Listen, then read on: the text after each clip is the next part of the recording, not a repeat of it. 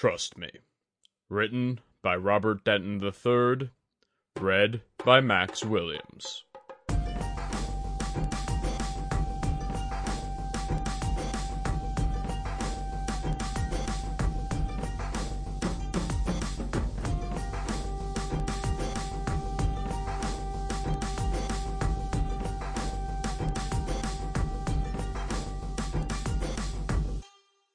Late summer, Sagi Somain Shrine in the Crablands.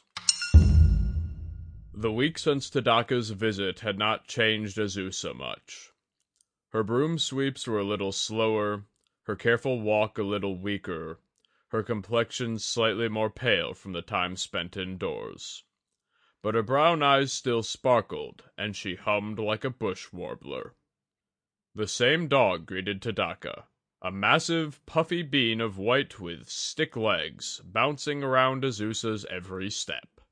And her smile was the same, the one unchanging detail throughout his visits in the past few weeks.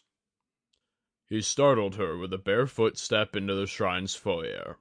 Then her eyes lit up. "Tadaka-sama!" she chimed, instantly aglow with new energy. "You are early. I expected you tomorrow." She bowed deep as the dog barked happily in an excited circle, bounding snout first into Tadaka's shins. "Happy greetings, Priest Azusa," he replied, offering her a bow. "You are looking better since last time." The young woman's smile grew wry against her pallid face and sunken cheeks. "Liar," she joked. Azusa's hand shook as she scooped her ladle into the tea powder. The dog hovered over the kettle, taking occasional nips at the rising steam. Tadaka tried not to notice the overwhelming light, dozens of melting pale sticks spreading wax roots across the shrine floor, a virtual ring of flame. "Forgive the candles," Azusa said. "My sight has been darker lately." Hands shaking, she tried again with the ladle. "When did that begin?" "Just a few days," she admitted. "Not good. I should start visiting daily." "No, don't trouble yourself on my account." Her braids danced as she shook her head. "I can manage. I am getting better, I think. I hardly have any nightmares anymore, and it's been days since—" A hand spasm. An echoing clatter. Powder scattered across the floor. "Damn," she cursed. Tadaka took the dropped ladle. "Let me." Azusa rubbed her wrist and stared into a candle flame as he prepped the tea. The whites of her eyes were like aging paper, yellowing and spotted. "Where are all the attendants?" he asked. "They didn't want to get sick," she replied. She must have noticed his mouth twitch into a frown, because she hastily said through a smile, "Don't be mad at them. I told them to go. There is no reason we should all get sick." His stomach churned with the boiling water in the kettle, his face hot like the glowing coals. His task would be easier now that Azusa was alone, but even so, it wasn't fair. Hadn't she been like a mother to them all? "Is this normal?" she asked, rubbing her wrist. "The locking joints." "Are you drinking cold liquids?" "No," she insisted. "Just hot tea, like you said." "No cold liquids," he repeated. He kept his voice flat, matter of fact. "The disease will attack your joints, your bowels. You will get weaker." He hesitated. "I suspect it will get worse before it gets better." A technical truth, but not the whole one. "Do you think I can do it?" She was staring deeply into that dancing petal of flame. "Or do you think it would be better—" "To get it over with. To end it." Tadaka thought for a long time.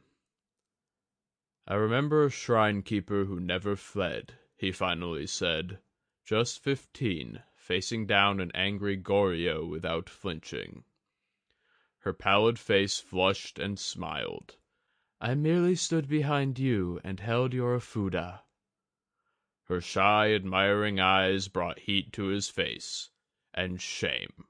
Such thoughtless trust. Loud barking. The dog hunched facing the far corner, growling, unleashing harsh shrieks again and again. "Tazu, stop that!" The dog obeyed Azusa's admonishment, pulling away, but Tadaka's gaze lingered there. "Are you taking your medicine?" he asked. "Is it working?" The light recoiled from that dark corner, where the dust and cobwebs gathered thickly, coating the walls, the ceiling. She nodded. "It helps me sleep, but it is a dreamless sleep." "Sometimes that is better," he murmured.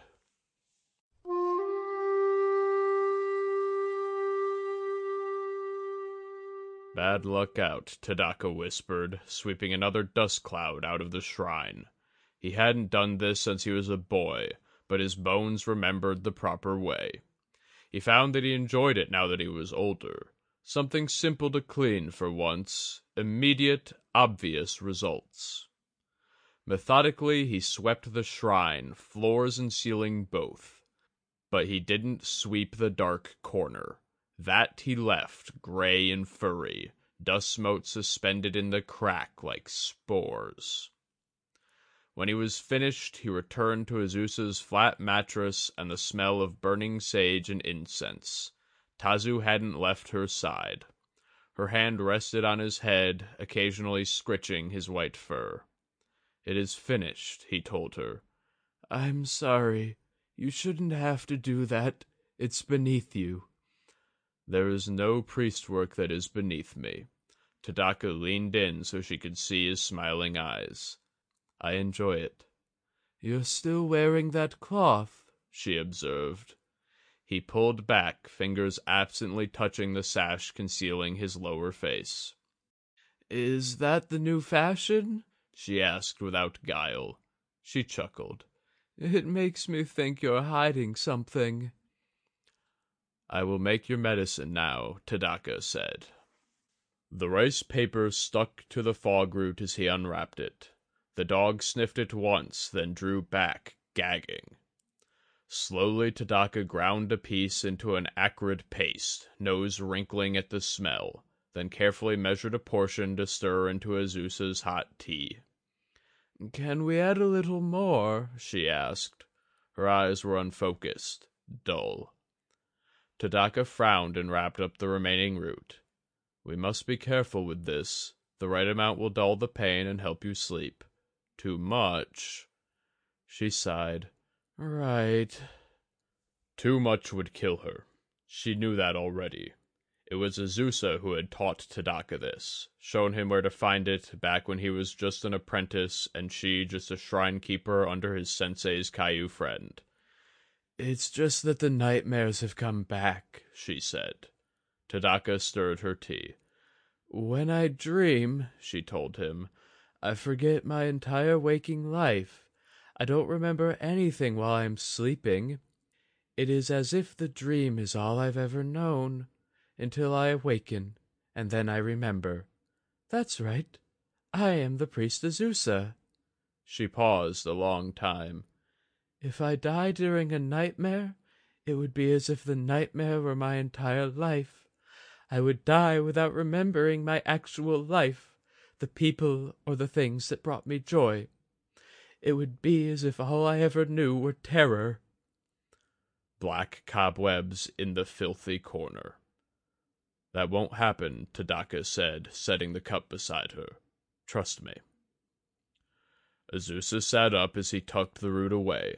In her open palm stood a tiny origami dog. Tadaka's gaze flicked between Tazu and the paper finger. The resemblance was uncanny. She'd even captured the way his tail flopped when he was pleased. "This is for you," she said. The weight of her kindness pushed him down, buckling his legs and twisting his stomach. The guilt was cold like the wet smack of a crashing wave. It was all he could do to remain standing. "I cannot accept this," he began. "Why? I made it to thank you."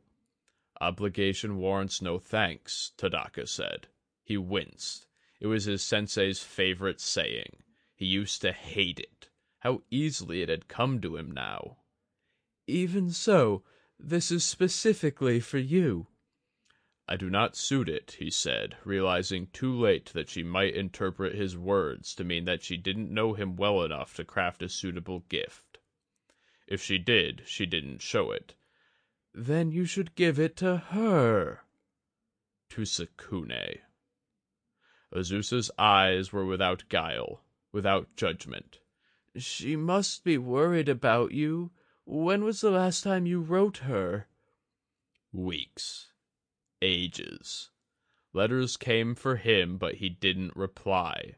He'd wanted to, but it never seemed right. She'd only worry about him. She had enough to worry about now. Again, he regarded the origami. It was the sort of thing she would like. But it was barbed kindness, wasn't it? His eyes went to the dark corner where the dust motes stirred.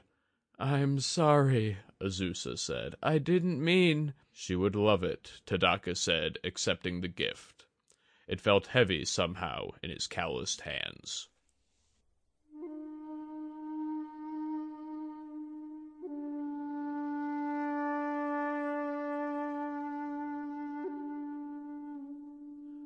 It was curious how the filth never spread from the corner. It was a thick cocoon now, gray stuffing and fuzzy threads, a gradation of light into coal shade. Just the sight of it made Tadaka long for a bath, but it never reached too far beyond. It clung to the crack, as if tepid, cautious, waiting. "Tadaka-sama?" Azusa's voice was a mere whisper. She couldn't see except for right before her. There was dust on her sheet and mattress. She stank of unwashed skin. "I am still here," Tadaka said, setting her new dose of medicine beside her. "Have you seen Tazu?" Concern flickered across her face. "He's normally begging for food by now." Tadaka lifted his gaze down the hall, out of the open door of the shrine, to rest on the unmoving, slumped pile of white fur there, dry lips pulled back from canine teeth amid the buzzing of flies. "I am sure he is fine," he replied. "Dogs know how to survive." "The root isn't working," she said suddenly. "The nightmares are back, every night." She paused. "Tadaka, do me a favor. See to the village's late harvest festival. They have no one else to do it." Tadaka set the unwrapped fog root by her bedside and leaned in. "Azusa-san, listen to me. You are in the worst of it now, but if you endure it, you will get better. Do you understand?" A weak smile spread on her slight face. "Yes, Tadaka-sama. I trust you." When Tadaka turned away, he left the fog root behind.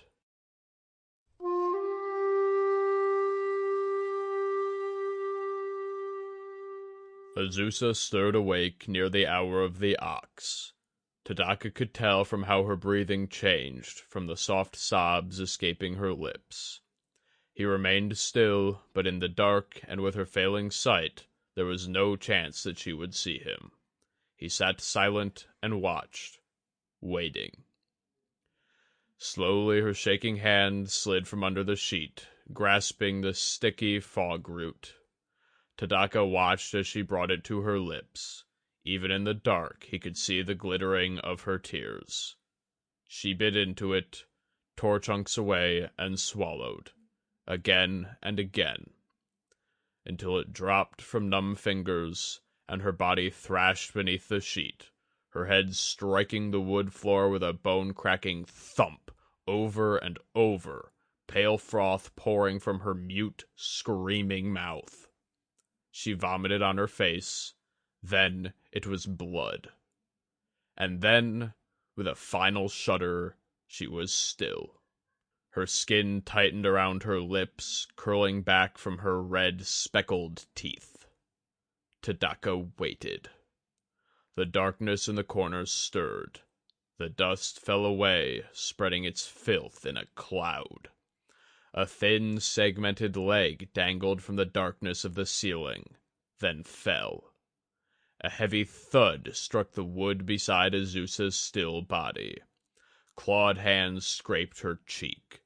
The shaft of moonlight through the windows glinted wetly off its extending tongue, a red strap of bloated flesh, barbed with curled teeth.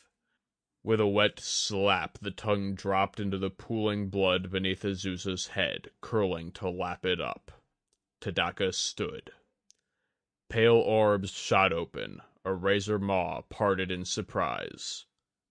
"Accept this offering," Tadaka said, and he let the jade light pour from his hands.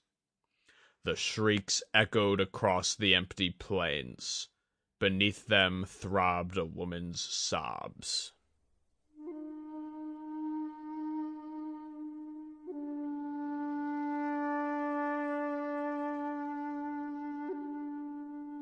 Tadaka slowly turned the fragile origami dog. The paper was dirty, the corners wrinkled and bent. It was intact, but it seemed ruined to him now. Again he repeated his prayer that Azusa's soul might know peace. He could barely hear his own whispers above the shrine's crackling wood and flames, an impromptu pyre blotting out the stars. "You are wasting your time," Kuniyori said. "She'll never find peace. Not now." Tadaka turned, swallowing the lump in his throat. Yori's kabuki-painted face was lit in bronze hues. Carefully he rolled the barbed tongue into a tight coil, folded it in leather, then tucked it into his satchel. "You did well," the Kuni said. "From this tongue I can make protective talismans for 8, perhaps 9 crab warriors. You did a great service to the crab, and therefore the Empire." "She didn't have to die like that," Tadaka started. "Then we wouldn't have the tongue." Yori patted his satchel. "A peasant's life for such a prize is a fair trade." "I could have banished it instead," Tadaka insisted. "At any time I could have—" "Yes, and it would have just gone somewhere else. It could reappear anywhere in the Empire. A family's den, a child's bedroom." A knowing pause. "The quarters of the Phoenix clan champion." Tadaka's blood soured. "It can only be truly killed while it feeds," Yori concluded. "This woman was a hermit, a peasant. No family, no standing. Better her than another, yes?" His words made Tadaka gag. As a Shugenja and an Isuwa of the Phoenix, he found the notion revolting. A person's value was more than who they knew, or whether they had children, or their possessions, or status, or fame. Azusa hadn't deserved to be bait, her pain and confusion in her final moments all but ensuring that she'd awaken in Gakido, the realm of hungry ghosts, a damned soul. At the very least, she deserved a peaceful end. But there was another voice, pragmatic and deeply buried, that agreed with Yori. 9 crab warriors could be protected now. A monster was gone.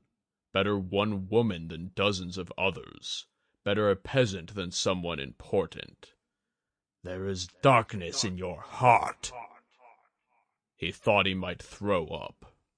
"I did not think a phoenix would have the stomach for this work," Yori said. It was meant to be a compliment. "You have proven me wrong, Master of Earth. Tomorrow I take you to Haruma lands. I will teach you what I know." The heat left Tadaka as he followed. This wouldn't be the last distasteful thing he would have to do. But the Kuni did these things regularly, and they were the only ones who knew how to push back the darkness. For the good of the Empire, Tadaka had to learn.